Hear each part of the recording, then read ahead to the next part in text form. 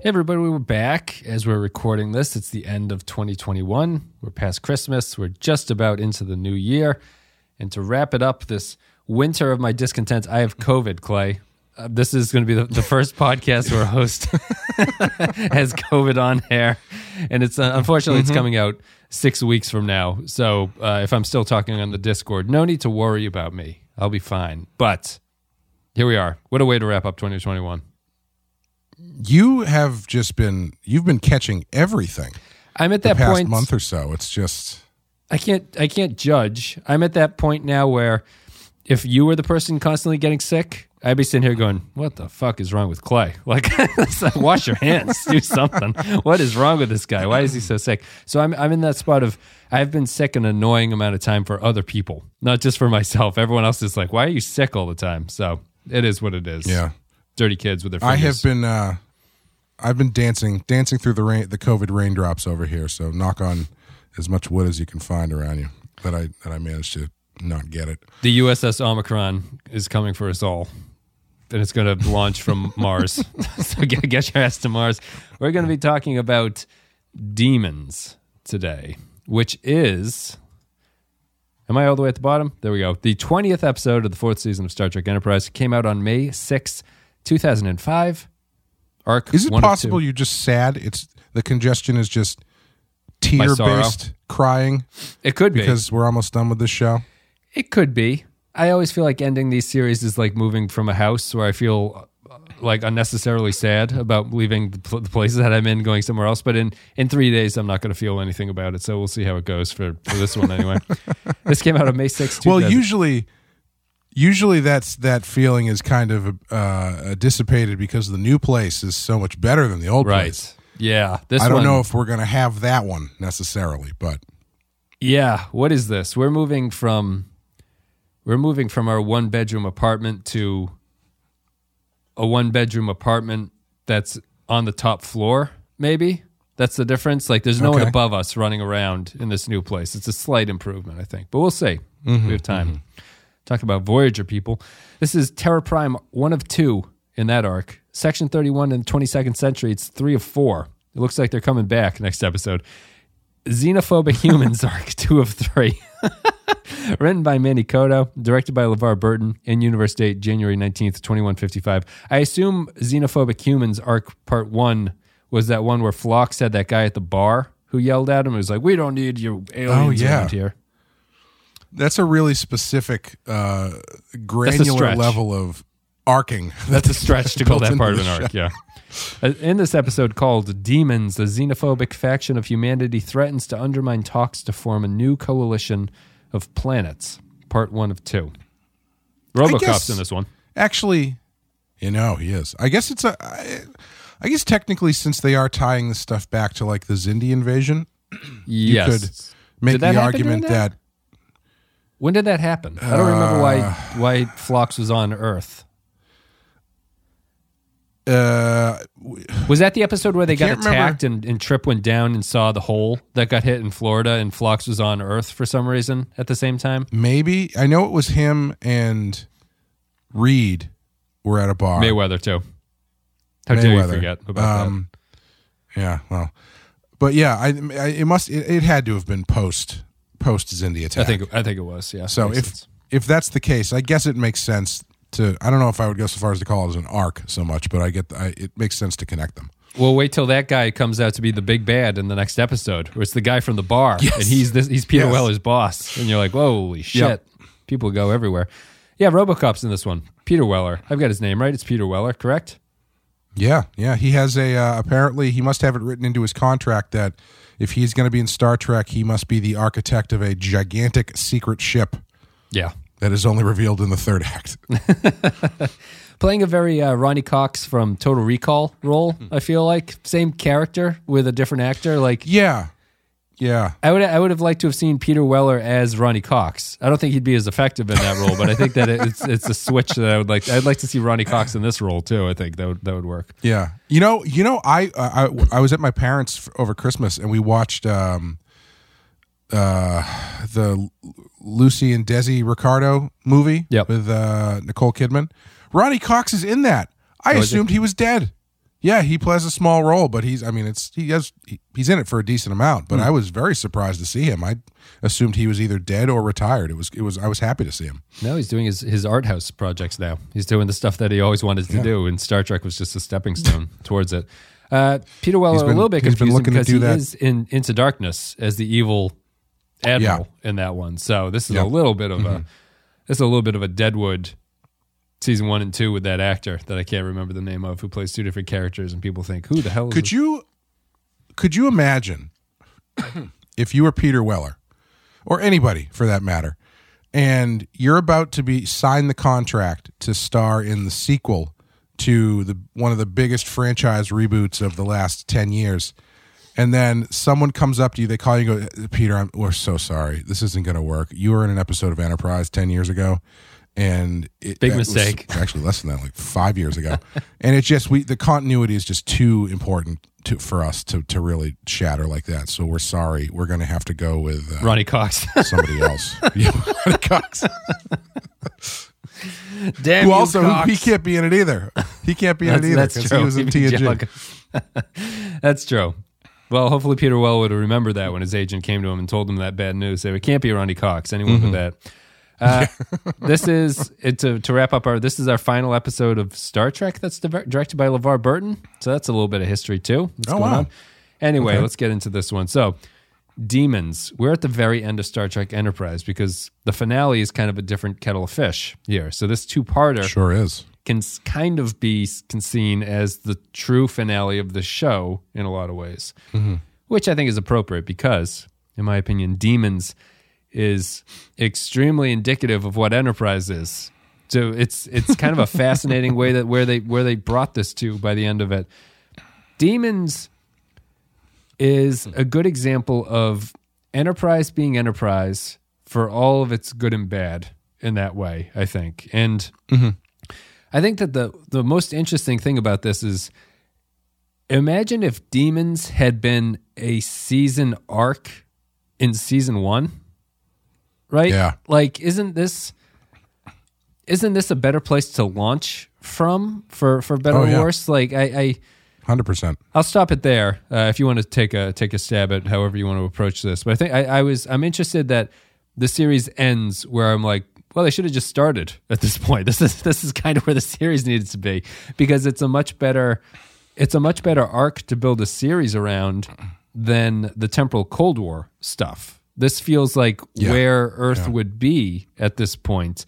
And I think that the problems I'm going to have with Demons are that it's probably too small of a episode count to really effectively convey what they're trying to do here. But this would be much better over a season or multiple seasons if this was an antagonistic force against Archer.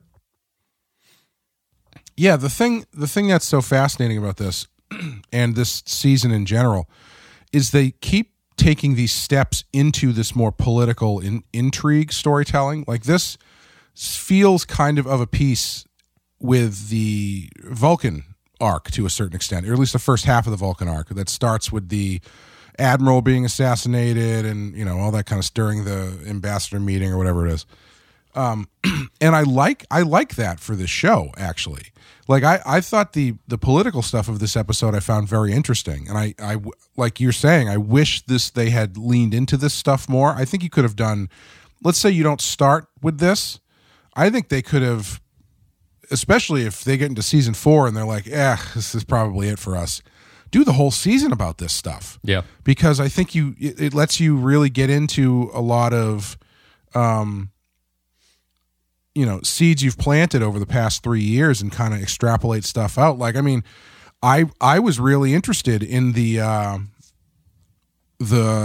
the ground reaction to aliens hanging out on Earth because of since what happened with the Xindi attack. Like that stuff, I mean, you know, maybe it feels like low-hanging fruit to some people, but I found it to be pretty interesting because it's not the kind of stuff you usually get from a Star Trek show.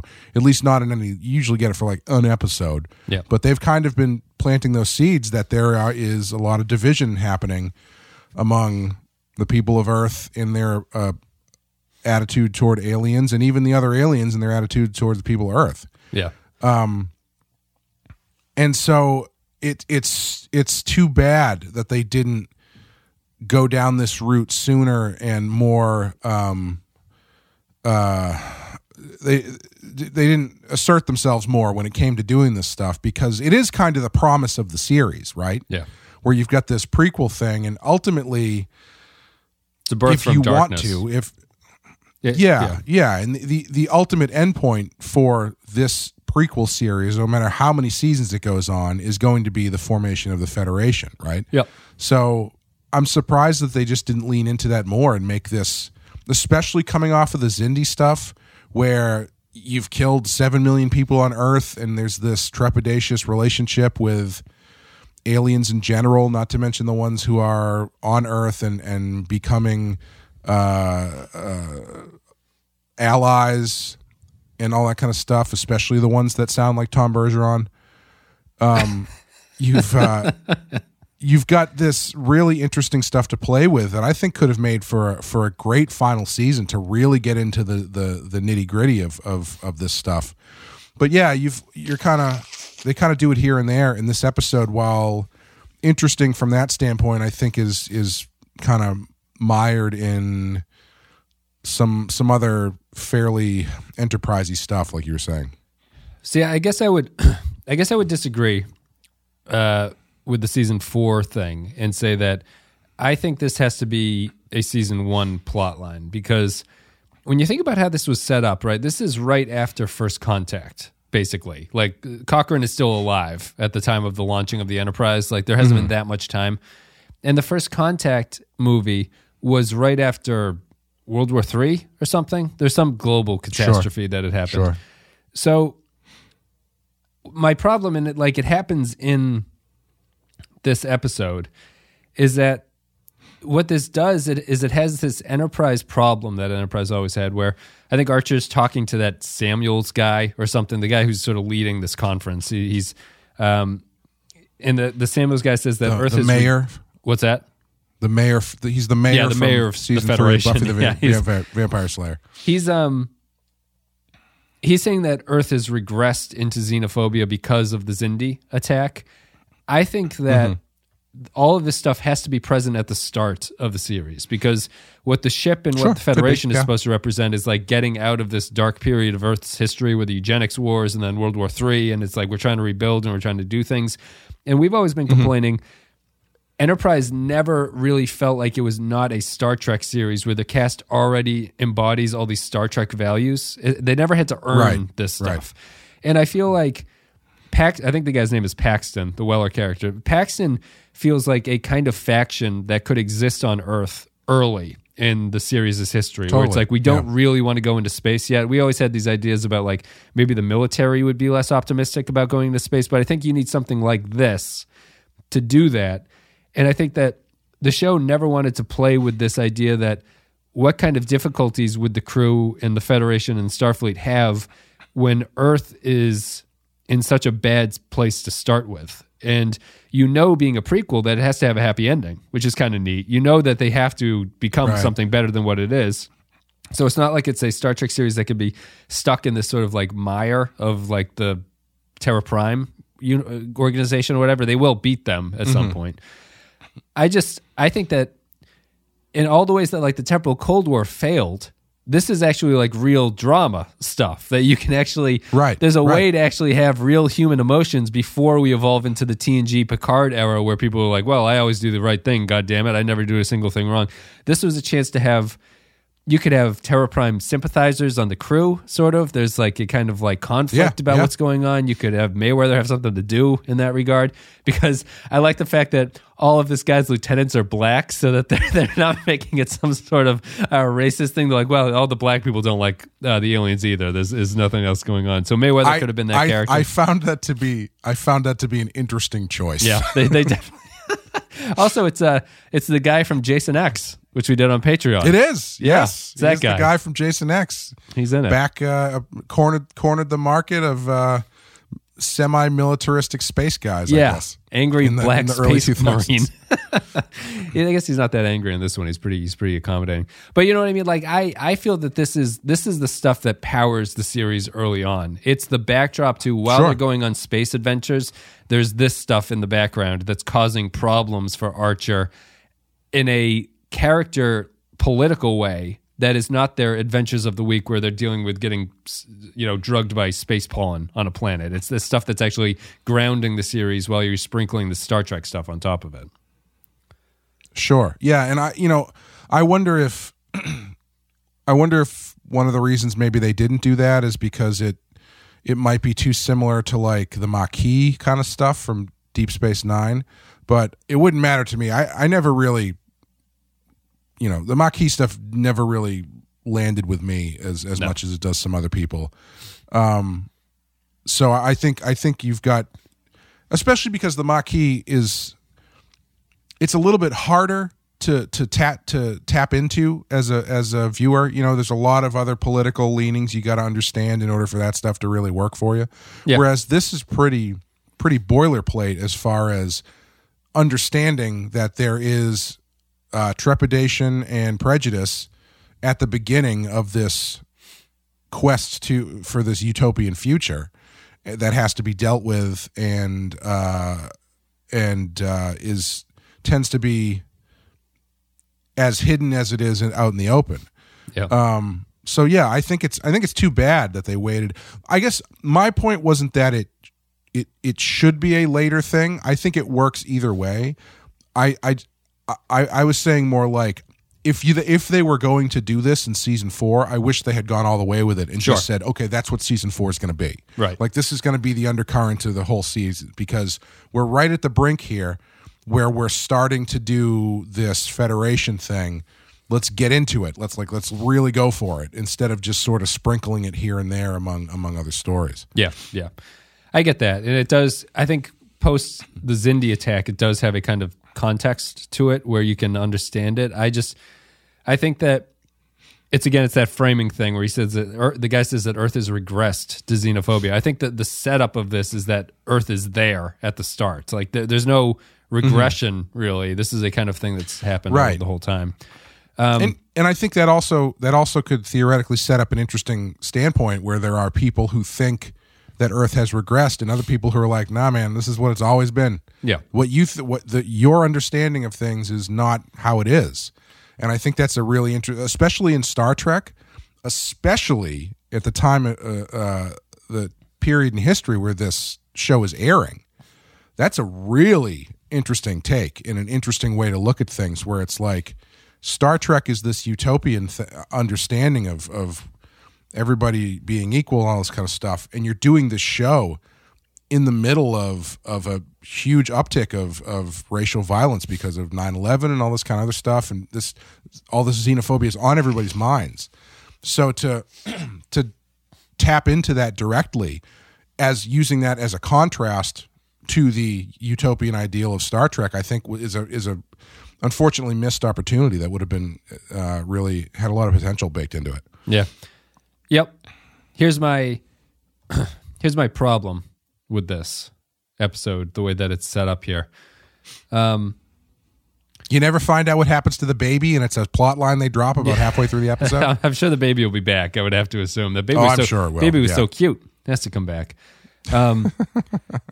My problem here is that this is a two-parter, right? And I think that this idea in a competent show-running series where, you say this is happening alongside 9/11, which it obviously was post 9/11.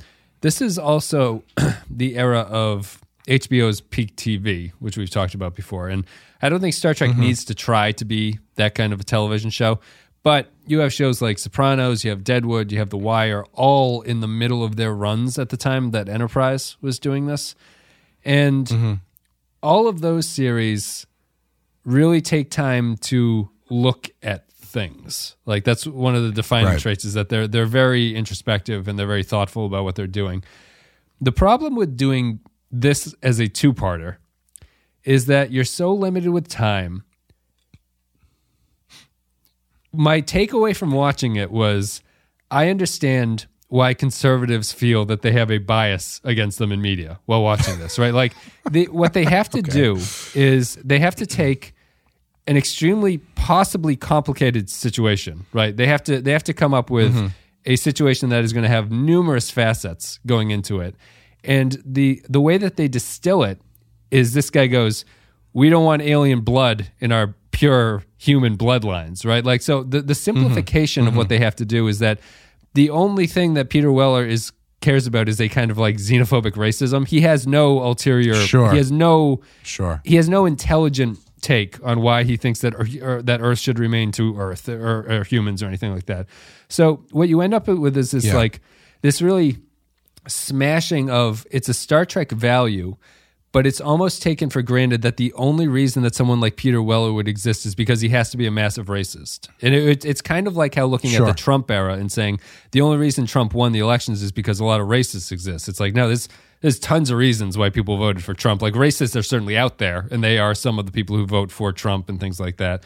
But it's kind of, the simplification of it is kind of disappointing, where I think if it was a season-long thing, you can really get into what these characters believe. Like, what is the point of Terra Prime, really? Like, where is this all coming from? Because I think you could easily play up, like, the Mirror Universe thing. They were afraid of the Vulcans being a military force that was taking them over. There's a fear of, like, what do these Vulcans really want?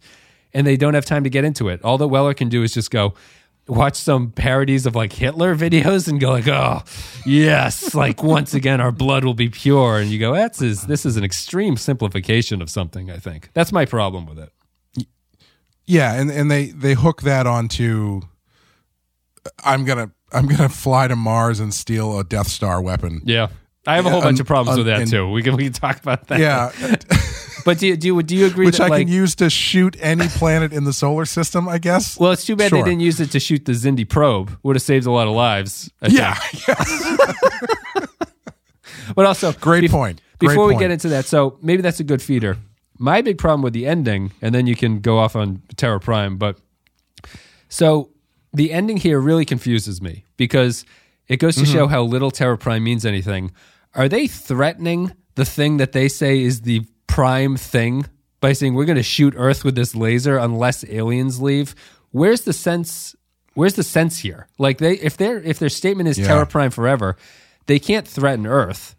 This is ignoring all the logistics of, like, why doesn't the Enterprise just shoot it with a photon torpedo? Or, like, why is no one guarding this huge mega laser on Mars and stuff like that? But really, the thing that confused me is Terra Prime has nothing beyond racism.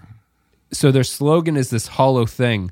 But for them to be an entity or an organization that actually means something, they have to live up to that Terra Prime thing. Earth is, like, vital to them. They're not going to shoot a laser at Earth, you know? That doesn't make any sense to me. And this is probably not in the text. I think I might have just been glomming this on in my brain because of what you're saying. For some reason, my thought was they're going to shoot Earth because they're going to go to Mars. Like, that's the backup they're going to leave? It's no, like, but then why not call it Mars Prime or something? Like, it's Terra, right. It's Earth. Yeah. That's so. Like, I was like, that doesn't really make any sense. But no, you're right. They are. I feel like it's kind of a little bit like The Rock in that he's holding up on space Alcatraz with some VX gas, right? And if you don't give him what he wants, he's going to destroy San Francisco. But what was his motivation? But he doesn't want to do that. Obviously, right. His motivation was that he just in the movie it was technically, I think ultimately he was bluffing. He never planned to actually set the. Was it bad treatment of the military though, or something? Was he trying to? Yeah, it was because there were so many soldiers that were killed in black ops missions and stuff like that were never acknowledged, and their families were never given what they were owed and stuff like that. And, I mean, it's like that. That's kind of what I'm talking about here. Like, you need a reason. Francis Hummel. Francis Hummel would be a great Star Trek villain. Love to see that guy in Star Trek. I think to make Weller or Paxton, whatever this guy is called, to make him a real character, you kind of need to stretch out his time, and he has to have something of a sympathetic understanding. There has to be something beyond just he's a straight racist who's like, I don't want any aliens on this planet. And I think that after living through the Trump years, obviously this comes all before it, there's just a lot there. There's a lot of politics stuff that can feed into that, and this episode just doesn't do it. So I'm left with this guy who's kind of a goofball guy, like a goofball racist. Well, what's strange too is, like, again, talking about when this was made, like, I think they're really putting all the xenophobia into one bucket here, I think, as you're saying, where it's a little bit, they're coming to take our jobs. It's a little bit old school. I don't want my daughter marrying anybody like that. It's a little bit post 9/11. Fear of outsiders. Fear of outsiders and terrorists and stuff like that. But it's all when you do it all at once, it just comes off as comically evil. Yeah. And it's too bad they weren't able to kind of take a look at things and parse it out a little bit more with a little bit more nuance. Because I think you're right. I think having Peter Weller have a little bit more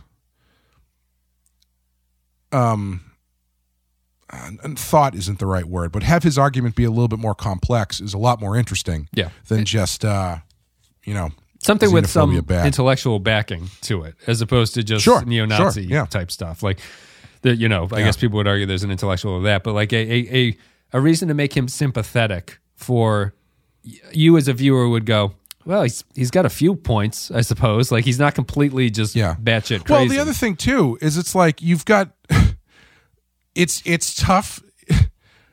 It's tough to look at the like nuance of this, or even to go, well, he's got a point the second he points a gigantic world-destroying laser at the Earth. Right. Yeah. You know what I mean? It's not like deep into a James Bond movie. You're going, you know what?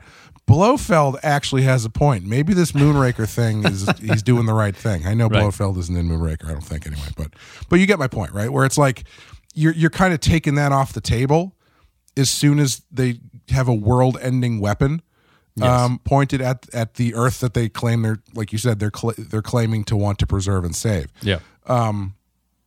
So like he's actually not really. Correct me if I'm wrong, but he's not really that dissimilar from the character he plays in Into Darkness, is he? The Into Darkness character, I think, is a little bit more nuanced, but kind of doing the same thing, is he not? Where I don't remember his. He's all about. I think because he's all about beefing up. He wants to beef up the military aspect of Starfleet, right? Yeah. Right, and so he's using Khan to kind of like cause a false flag operation to happen to justify the creation of the Section 31 and all that kind of stuff. Yeah. So he's kind of a more interesting version of the same character, which ultimately ends up being not really interesting in that movie either. But I think it's too bad that they didn't. But think about it this way though, Wes. You give more time and nuance to that story, and which one? Sorry, baby, we don't get to hear. You give more time and nuance to the xenophobia angle, and we do not get to see the ins and outs of Travis Mayweather's long lost love. Is this the shuttle that you penetrated the Xindi sphere with? It was an interesting choice of words. I did notice that as well. Yes. Listen, Travis has so much sex in this one. When he's back in the bed, he's like, wow, it's nice to be back in a bed. We've been having so much sex in the shuttlecraft. It's nice to go back to missionary position every once in a while. Was this storyline an apology to him? Yes. Same with Hoshi. To the actor for yeah. Was it really? Well, I mean, the Hoshi, I see no other way to, like, that's why Hoshi wins at the end of In a Mirror Darkly, and that's why Travis has this incredibly obvious that he's being played by this reporter woman who's come in and seems to have no reason until they reveal that Archer's discovered she's a spy, Mm-hmm. Mm-hmm. Yeah. Like he's got more lines in this than he had in the entirety of last season, I think. He doesn't say anything. He has lines, but he doesn't say anything whatsoever. It's the most... Usually, in modern shows... Someone gets an episode like this, they die at the end of it. That's how it works now. She should kill him. It's funny. It was the most soap opera-y scenes I think I've ever seen on this show. From the way that now it's shot on digital video to the way that they're both kind of mediocre actors who are saying kind of silly shit to each other, and it's just like the cutting is just back and forth as they're talking to each other until they're having sex in the shuttlecraft and then the bunk. We both made a decision back then, did we? Did you make a decision about the both of us and decide by yourself that we both decided? That's true, Travis. That's just a gift to Anthony Montgomery, I think. That plot takes up a tremendous amount of airtime here, and it doesn't really account to much at all. The other plot is Trip and T'Pol with their baby. Go ahead. I spent a lot of time of this episode thinking about how on earth Trip was like, did she get pregnant and I didn't know? Yeah. I was like, you guys worked. I mean, you gotta extrapolate out.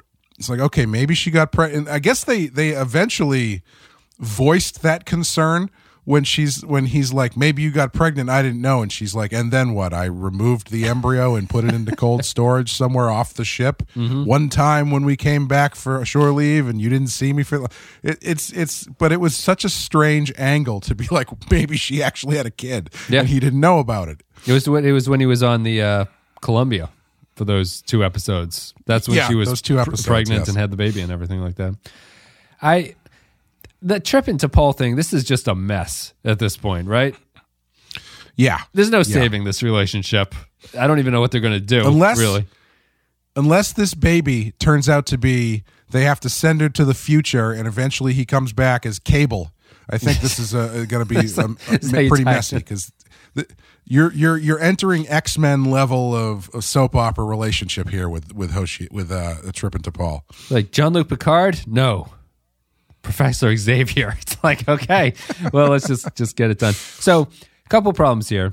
T'Pol has the scene where Trip's like, I can't believe you got pregnant. We had a baby. And then she goes, I know it's our baby. And he goes, how do you know that? And she goes, I just feel that this is... Again, I'm going to complain about the Vulcans here. I don't know what T'Pol is supposed to be as a character, really, where this is like a kind of like primal thing. I also, as a parent, have this always tends to happen in TV shows. Characters are told that they have a child, and their next scene is them talking as if they're holding the baby that was just born. You know, like he hasn't seen this baby, and he's like, my daddy always wanted to have a baby granddaughter. And it's like, my heart fills with pride when I think about it. It's like, you haven't met her. She might not even exist. Like, people have only told you that this is the thing. I would just imagine if someone were to tell me if I didn't have a kid that I had a kid, I would be more like, you need to prove that I need to see the child. I need to see the DNA. It always blows my mind. I've seen the old files on the Enterprise of the Maury Povich show. I know how this works. Get some chairs up on the 10 forward lounge, and we're going to talk this out. Get Steve, the bald guy, up in here in case you rush the stage after the paternity test comes back. I understand what they're trying to do, that they're trying to make this like mixed race child is kind of Paxton's ultimate plan or whatever. I don't think it makes any sense with Trip and T'Pol here. I know that they have to somehow explain how this happened, like Paxton snuck on board and he took their DNA, or he stole T'Pol's eggs and he got a nocturnal emission from Trip or something and combined it and made this Vulcan baby. But there's no way I'm going to be like, oh, this is a well thought out plan that he did here by the end of this. And I don't think it adds anything to the Trip and T'Pol relationship, because as I said, it's so divorced from what I consider to be like a reality-based response to what they're hearing that I don't buy this, really. What do you possibly think Peter Weller's plan is regarding this child? I don't know. Because is he developing a biological weapon? I don't know. Maybe. I was trying to parse that out. I was like, what is he? He doesn't want mixed bloodlines, but he's coveting this half alien, half human hybrid child. He always feels like he's going to not feel anything if he just kills the baby, right? But he's developing the baby. So he has this like twisted interest in it where he's clearly in contempt of it, but it's his project that he's working on. So I don't know. Yeah, I don't know. I mean, it's so... I agree with what you're saying, though. It's so weird. And like I said earlier, kind of drops off the map as far as the story goes about halfway through this episode, because they got, all this other shit they got to get through. Yeah, they get to Mars. Yeah, that I can't imagine a resolution for this angle outside. I mean, I can't imagine a resolution that I would feel good about for Trip and T'Pol. I doubly can't think of a resolution that I would be like, oh my God, that's so great as far as the larger storyline goes. I'm not really sure because they haven't really told me. I mean, I guess I understand the significance of it, that it's a human alien hybrid. Yeah, they've talked about that before. 6 seasons of the X-Files based on that concept. Yeah. But yeah, I don't know. We'll see, I guess. Yeah, it is weirdly not all that present in it. It's one of those things. It's like it's easy. Using the baby in this way is a shorthand to really generate some emotion because you will feel something for a baby. Like if something happens to the baby, you're like, oh, that's a terrible tragedy that happened. In a way that like an adult you wouldn't really feel. If the red shirt dies, it doesn't feel the same way. But it doesn't give Trip and T'Pol a chance to really talk about anything. Like I can't remember now what I thought the peak of their relationship was. It was a couple episodes ago where they actually started talking to each other in a way that made sense. This, I don't know. This relationship just has had never. It's an enterprise problem. It's never had a guiding idea of like what are we supposed to do with these people? Like what's the point of this? Every script just kicks it down kicks the can down the road, and you end up here with Trip and T'Pol in matching mining outfits, getting shot into space, and it's like, well, what happened to the baby? Do they have any thoughts about this? I don't know. Kind of underwhelming. I also think it comes at the wrong point. If you're going to do this, I feel like it comes at the wrong point in the story of their relationship, because this feels like something that you would drop in at when they are like the furthest apart from each other. Sure, yeah. You know, because it's like they don't want anything to do with each other. We have a child. Yeah. What? And you know, and because that then restarts your conversations about stuff and et cetera, et cetera. I mean, it's no less shocking, I guess, no matter what part of the relationship you're in, because to know that that both parents are unaware that there's a child out there is very unusual. But just narratively, it feels like something you would drop at a different point. But clearly they were not thinking that far ahead with this stuff. I think it's tough. It has like this, I guess it feels disconnected from anything to me because it's something the equivalent of being like a sperm donor. And then, like, Trip is essentially a sperm donor in this, but it doesn't seem very realistically male to me that he has this connection with a child, because he and T'Pol have not really built their relationship to a point where the baby would feel like it's the culmination of something. You know, like, I just feel that, like, he's putting a lot of feelings into this child, but I don't think that the Trip and T'Pol relationship is at a point where you would actually feel something for the baby that he still hasn't met. You know, like well, I don't know about that. I mean, I think it's believable. I think the fact that it's his and T'Pol's baby is what does the heavy lifting there. The difference from the sperm donor thing being like, if it's his child with some person out there in space that he's never met before, I can see maybe there being some disconnect. But since they are getting kind of back together, and then this thing pops up and it is with this woman who he probably loves, I think it makes sense to have him cling to it the way that he does. I guess I think that it's weird though, because it goes back and forth, right? Because it's like he's kind of clinging to this idea. He's like, man, I really. My dad always wanted to have a granddaughter, but on the other hand, he's like, "What do you mean you don't know you were pregnant?" You know, it's like it's kind of going both ways, where it's tough for him to kind of, and that the "What do you mean you don't know you're pregnant" scene comes after the "I always wanted to have a daughter" scene. So it's kind of strange. I guess I think that for the baby to mean.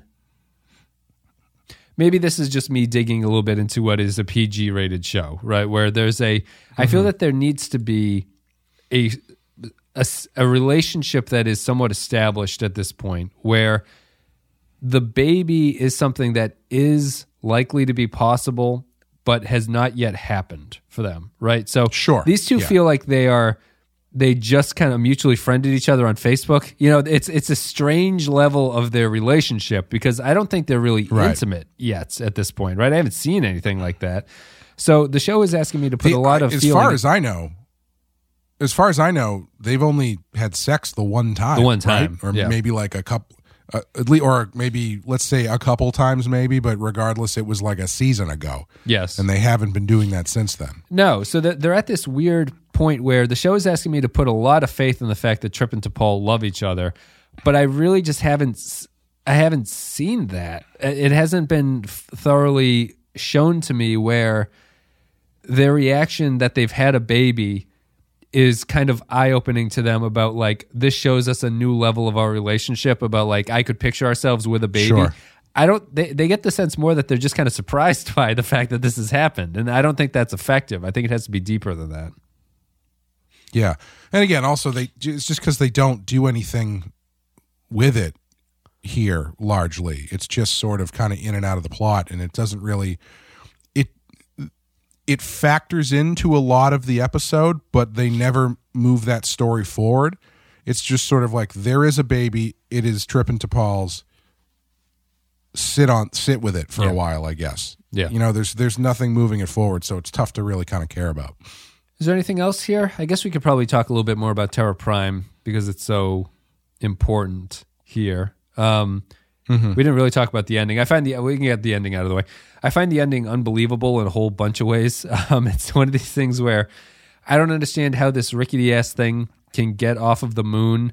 The Enterprise just kind of stares at it, and then it flies away and it lands on a space laser. The Enterprise is helpless to do anything to stop it from what it's supposed to do. I don't understand why this space laser exists when it could clearly have taken care of the Xindi at that time. I don't understand why there's no one guarding this thing that can apparently shoot all the stuff that's in the. Maybe it shoots it's from new. Mars to the moon. Yeah, maybe it's new. Maybe they hadn't hadn't thought about opened it to the public yet. Yeah, Just it's I don't unavailable. know. Yeah, it feels pretty random to me. I don't understand why the mining facility has a warp drive. Really? That doesn't seem to make much sense Great question. to me. Yeah. I don't understand why when the miners are mining, it's like they have 1965 technology and they're not beaming rocks out of the place and stuff like the guy's pushing a mine cart up and down the road and stuff like that. Well, there was the one guy who had that like broom with a neon light at the end of it that he was going up and down the wall with for some reason. But, that's true. And there was the laser they were cutting rocks with. Honestly, this is stupid, but as I was watching this and I'm watching this guy cut rocks with a laser, my first thought was, you know what? That looks like fun. I bet that guy enjoys his job. He doesn't look like a 19th century miner who hates his life. You go down there, you get to, like that satisfaction of cutting something incredibly accurately with a nice sharp pair of scissors. You get that all day. Yeah. But you're just you're carving space coal or whatever out of the wall with your laser. You do. I feel, but everybody else who's carting it out, they probably don't like their job. But that guy, I bet he enjoys it. Making his own personal David down in the mines, just crafting a cave entrance that he can actually get to. It really, he considers himself an artist, and his work is his art. And if you love what you do, you never work a day in your life. I put that video of that art explainer of Michelangelo's David on the Discord, I think. I understand that thing is a work of art. Like, clearly, you look at it, you go, oh my God, like, what the hell is this? But they in that video, they show you how the process of what he did to make this thing. I don't understand how I literally don't understand how you do that. And I also don't understand how you have the mental capacity to be like, however many years it took him to do it, he doesn't wake up every day and go, I can't fuck this up. I can't fuck this up at this point. I cannot fuck this up.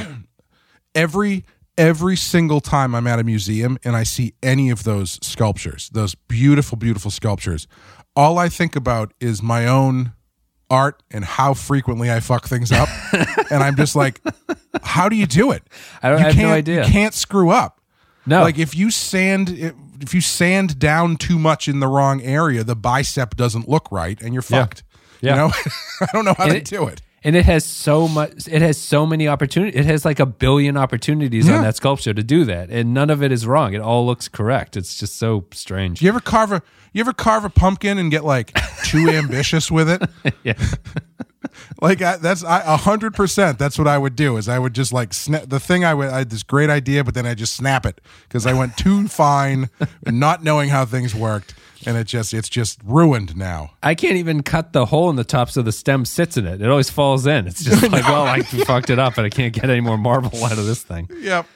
Anyway, back to this. Final thoughts, Terra Prime and its organization, because I do think they're important. I know that we talked about them quite a bit.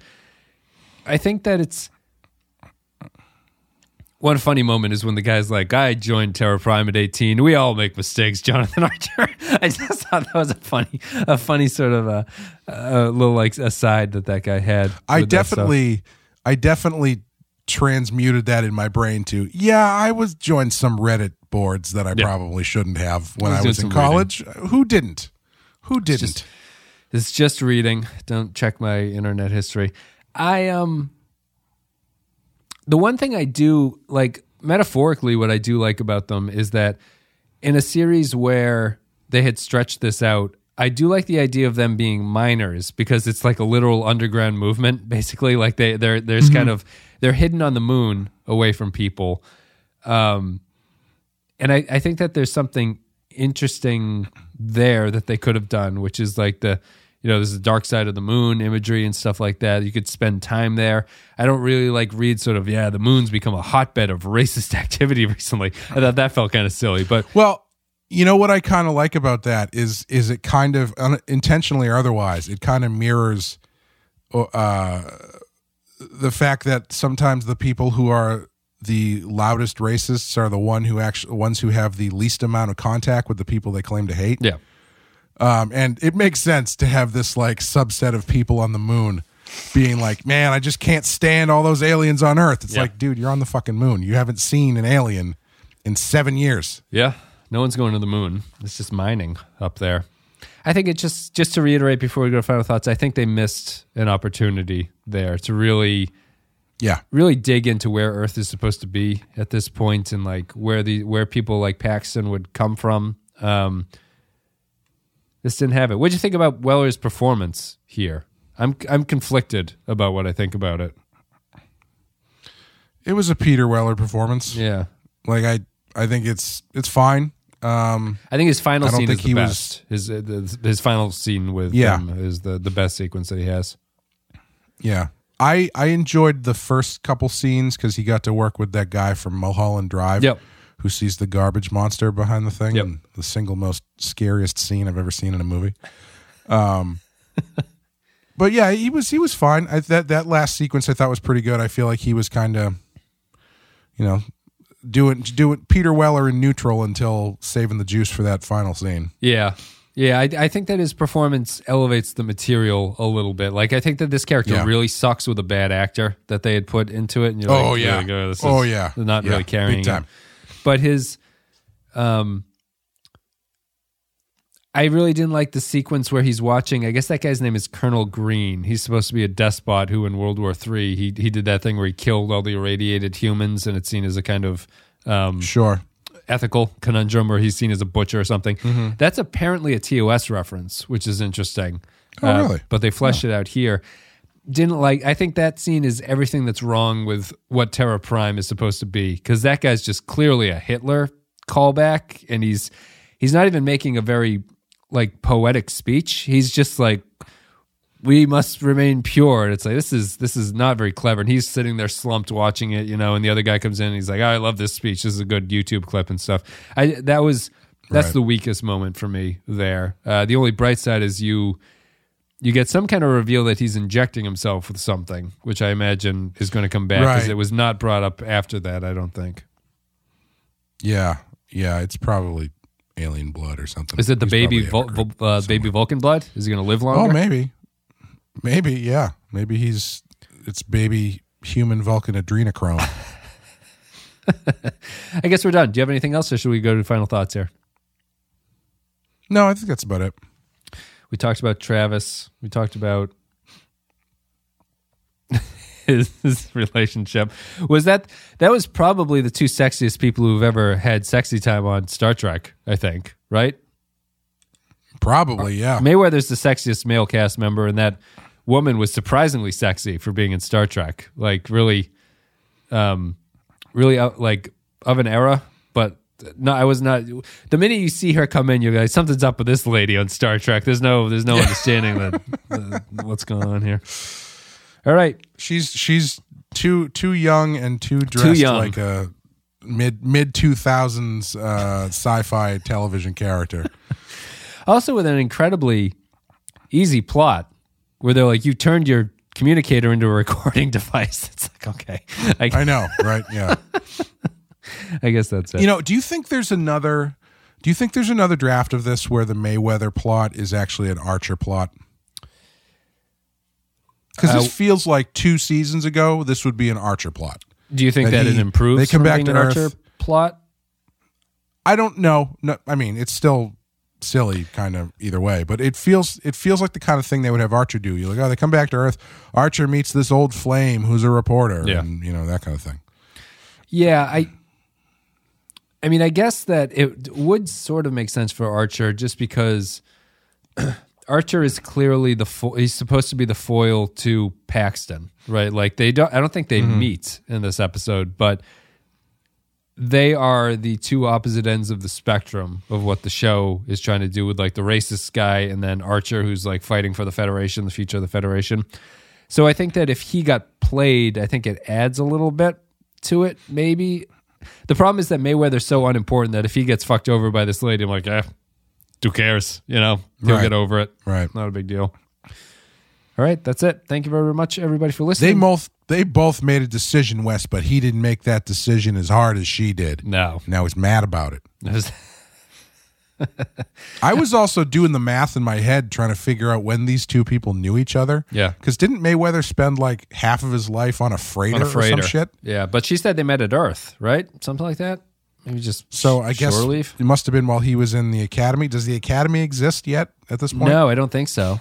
Although he has a rank, right? He must go somewhere. I don't know. I wish the show had explained where the fuck Travis Mayweather came from. Maybe that would have made a little bit of sense. But it should have been the future. It should have been the future. It should have been the future. He should be Time Cop. I thought I was going to have something to say about him. We didn't even talk about the Section 31 stuff. I don't really have much it's so to talk unimportant, about. But isn't it? Yeah. I'm surprised they come back. The only thing that I found interesting about it was after the scene where the shadowy Section 31 guy is like, if I tell you this, does that mean you're back in? And he's like, and Reed's like, and they cut away. The scene where Hoshi's looking at the communicators and Reed comes over and goes, what's going on over here? Yeah. And Hoshi's like, I don't know. Something's up with this. And he's like, oh, okay, I'll carry on. Then he kind of walks away. I was like, oh, is he doing something sneaky? But I guess that's not the case. Not being sneaky. I was surprised that when Section 31 told him about Terra Prime, Reed was like, I know Terra Prime. It's like, why are we having this conversation with this guy if this is not some sort of revelation that comes my older military father watches their TV show all day. I know what Terra Prime is. He's a big fan of the John Birch Society, and he's a big fan of Terra Prime. He keeps buying these awful pillows and giving it to us for Christmas, too. I guess that's it. We will wrap it up. I'm just looking at my final notes here. I think we did all this stuff. Travis, sex in the shuttle pod. We did it. All right, we're over. Thank you very much, everybody, for listening to the podcast. If you want to support the show, you can go to patreon.com/The Penske File. The best way to support us is to go there. Patreon.com/The Penske File. A couple dollars a month gets you extra stuff. You get extra podcasts. We do Star Trek revisits. We do random sci-fi movies. Clay and Amanda have their continuing Rotten Horror Picture Show stuff. They just finished Friday the 13th. They did all 12 movies in that series. There's 100 plus podcasts on patreon.com/The Penske File. Support the show. Make it your New Year's resolution. Thank you, everybody who does support the show, especially our Captain Tier supporters, who include Samuel Custer, Tark Latif, Joint Mango, Andrew Chirlog, Kyle Barrett, Mike Burnett, Matthew Ross, Christian Pouch, Brandon Howells, Matt Cutler, Michael Pond, Nick Sergey, Grim Santo, Sean, Bradley Killens, Dwayne Hackett, Vault 13 Hero, Darth Moss, Kevin Reyes, Jordan Cooper, Russell O, Stephen Minton, HH28, Derek Zajac, Paul Roscoe, Jake123, Point Next to G, Patrick Siebert, Nick the Rat, Dave Davies, Grapple, John Zorn, Captain Brazen, Eric Sanchuan, Jakey's Gamer, Kevin Lowry, William Seisler, Rayhan Jaffer, Soylent Blue, Zane Majors, Olivier Pardeux, Retail, Disbrada, Tom Higgy, Ed Mark Starr, Hosey Hunter Z, WNF Remixes, Captain McMunchausen, James McLennan, Beal, Jonas, Tommy Tango, and Two Weeks Must Die, Chris McLaughlin, Chase Jackson, Matt Burke, and Rage for the Machine. Thank you very much, everybody, for supporting us. So now, We go to patron thoughts. If you're a $5 and up patron, you can leave your thoughts on upcoming episodes. We read them. There are only 4 for Demons. Kyle Barrett says, excuse me, let me blow my nose here. There we go. All right, we're good. Exercise my own demons. Kyle Barrett says, Demons, I think this is the best Enterprise has ever done politics because it's grounded in the era the show was produced, and yet, sadly, timeless and applicable to so much sense. It comments on the sentiments of the time, but also if the script was left completely the same and produced at some point in the last 5 years, I'm sure some people would be complaining about how modern and timely it feels with the Make Earth Great Again message and travel ban. However, I think the major element it nails is that the guy so concerned with Earth's future doesn't actually live there, which speaks for how in UK politics all these Scottish expats are currently debating whether there needs to be another independence referendum, despite the fact they haven't lived in the country for decades.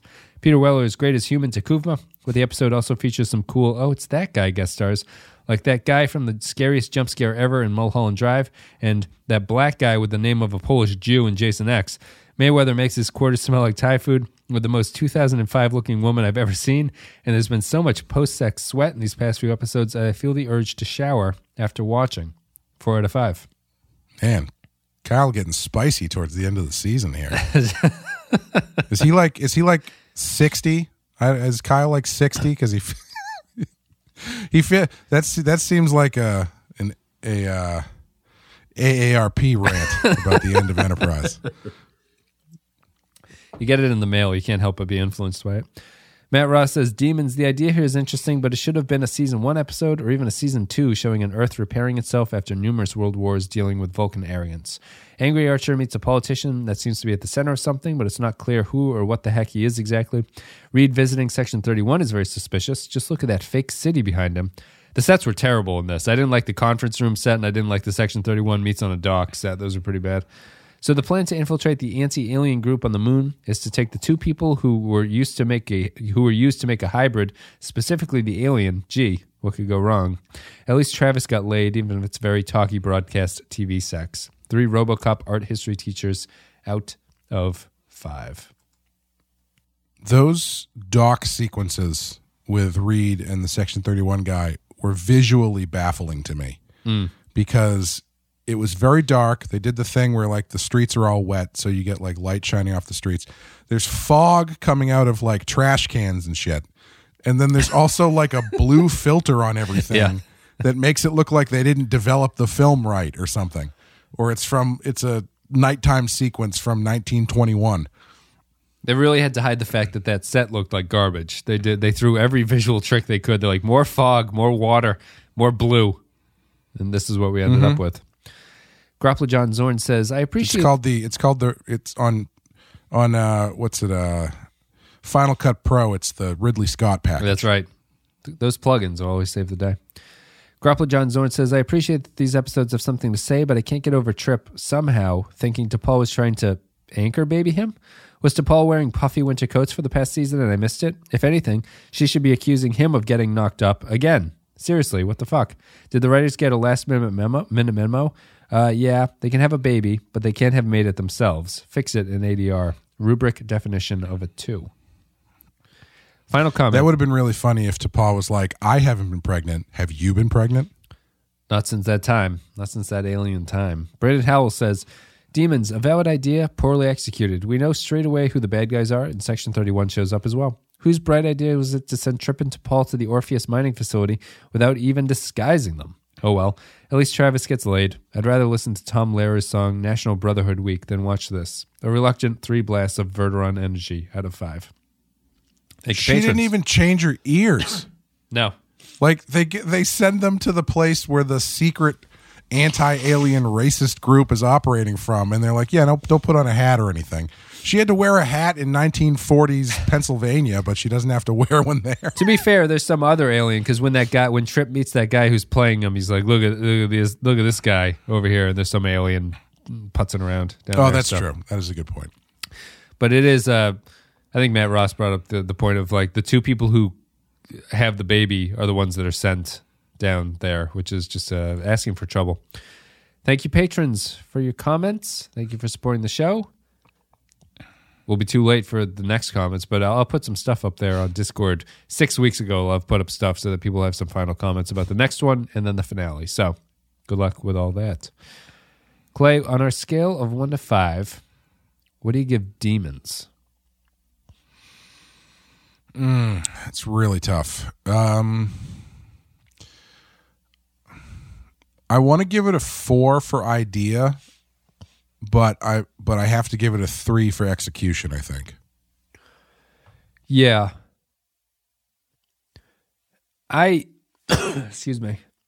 I think I'm even lower. I think I have to give this a 2, and I feel bad about it, kind of. But yeah, it's a really enterprisey episode. You know, it's like it's got these things going on that I'm like, I wish this would be a cool idea. Maybe they should do something with this. It's like, oh, this is kind of underbaked and not really all that interesting.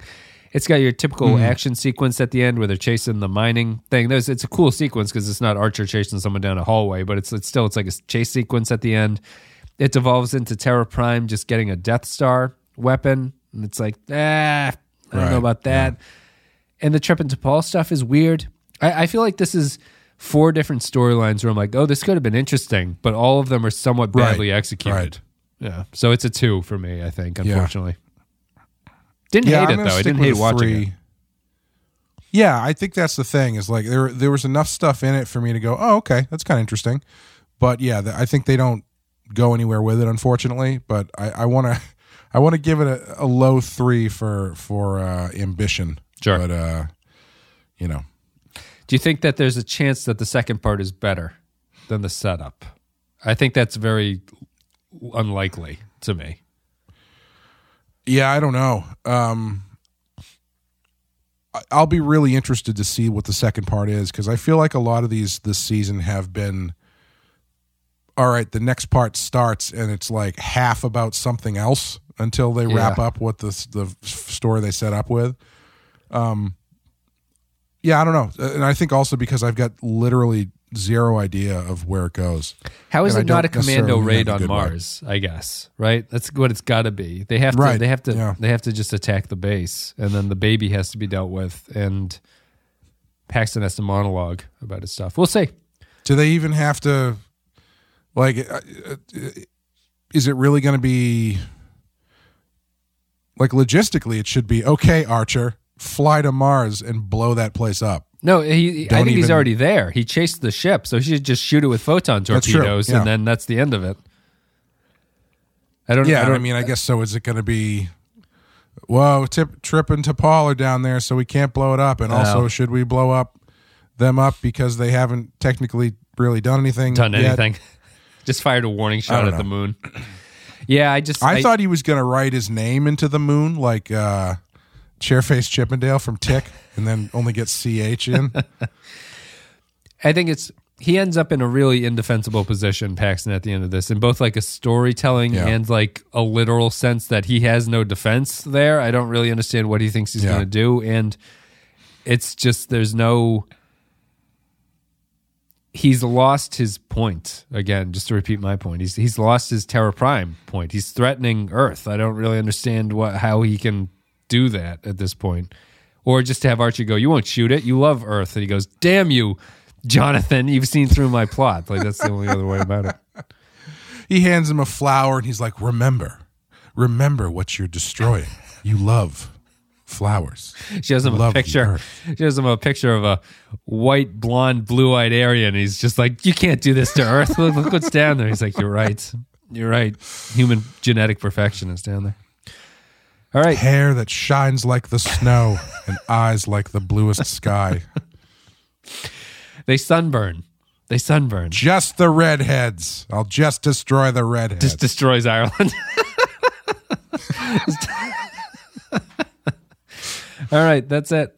Thank you very much, everybody, for listening. Patreon.com/The Penske File if you want to support the show. I give it a 2. Clay gives it a 3. Clay, we're almost done with this stuff. We'll have more to say. I don't want to talk too much. Yeah. I don't need all 5 episodes of the final stretch to be talking about how it's ending, but it is ending. We'll see you next week about the final regular episode, and then we have the finale. But do you have anything else you want to say? Keep checking out Rotten Horror Picture Show.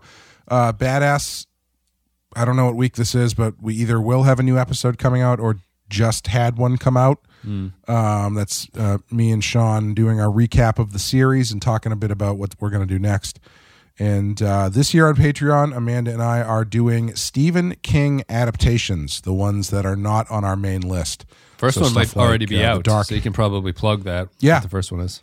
Yeah, the first one is It Part 2, the most recent iteration of It, because we did Part 1 on the main show, and we're going to bookend the year by doing the 1990 version, and we wanted to have a complete understanding of both versions because inevitably we're going to compare them and contrast them and whatnot.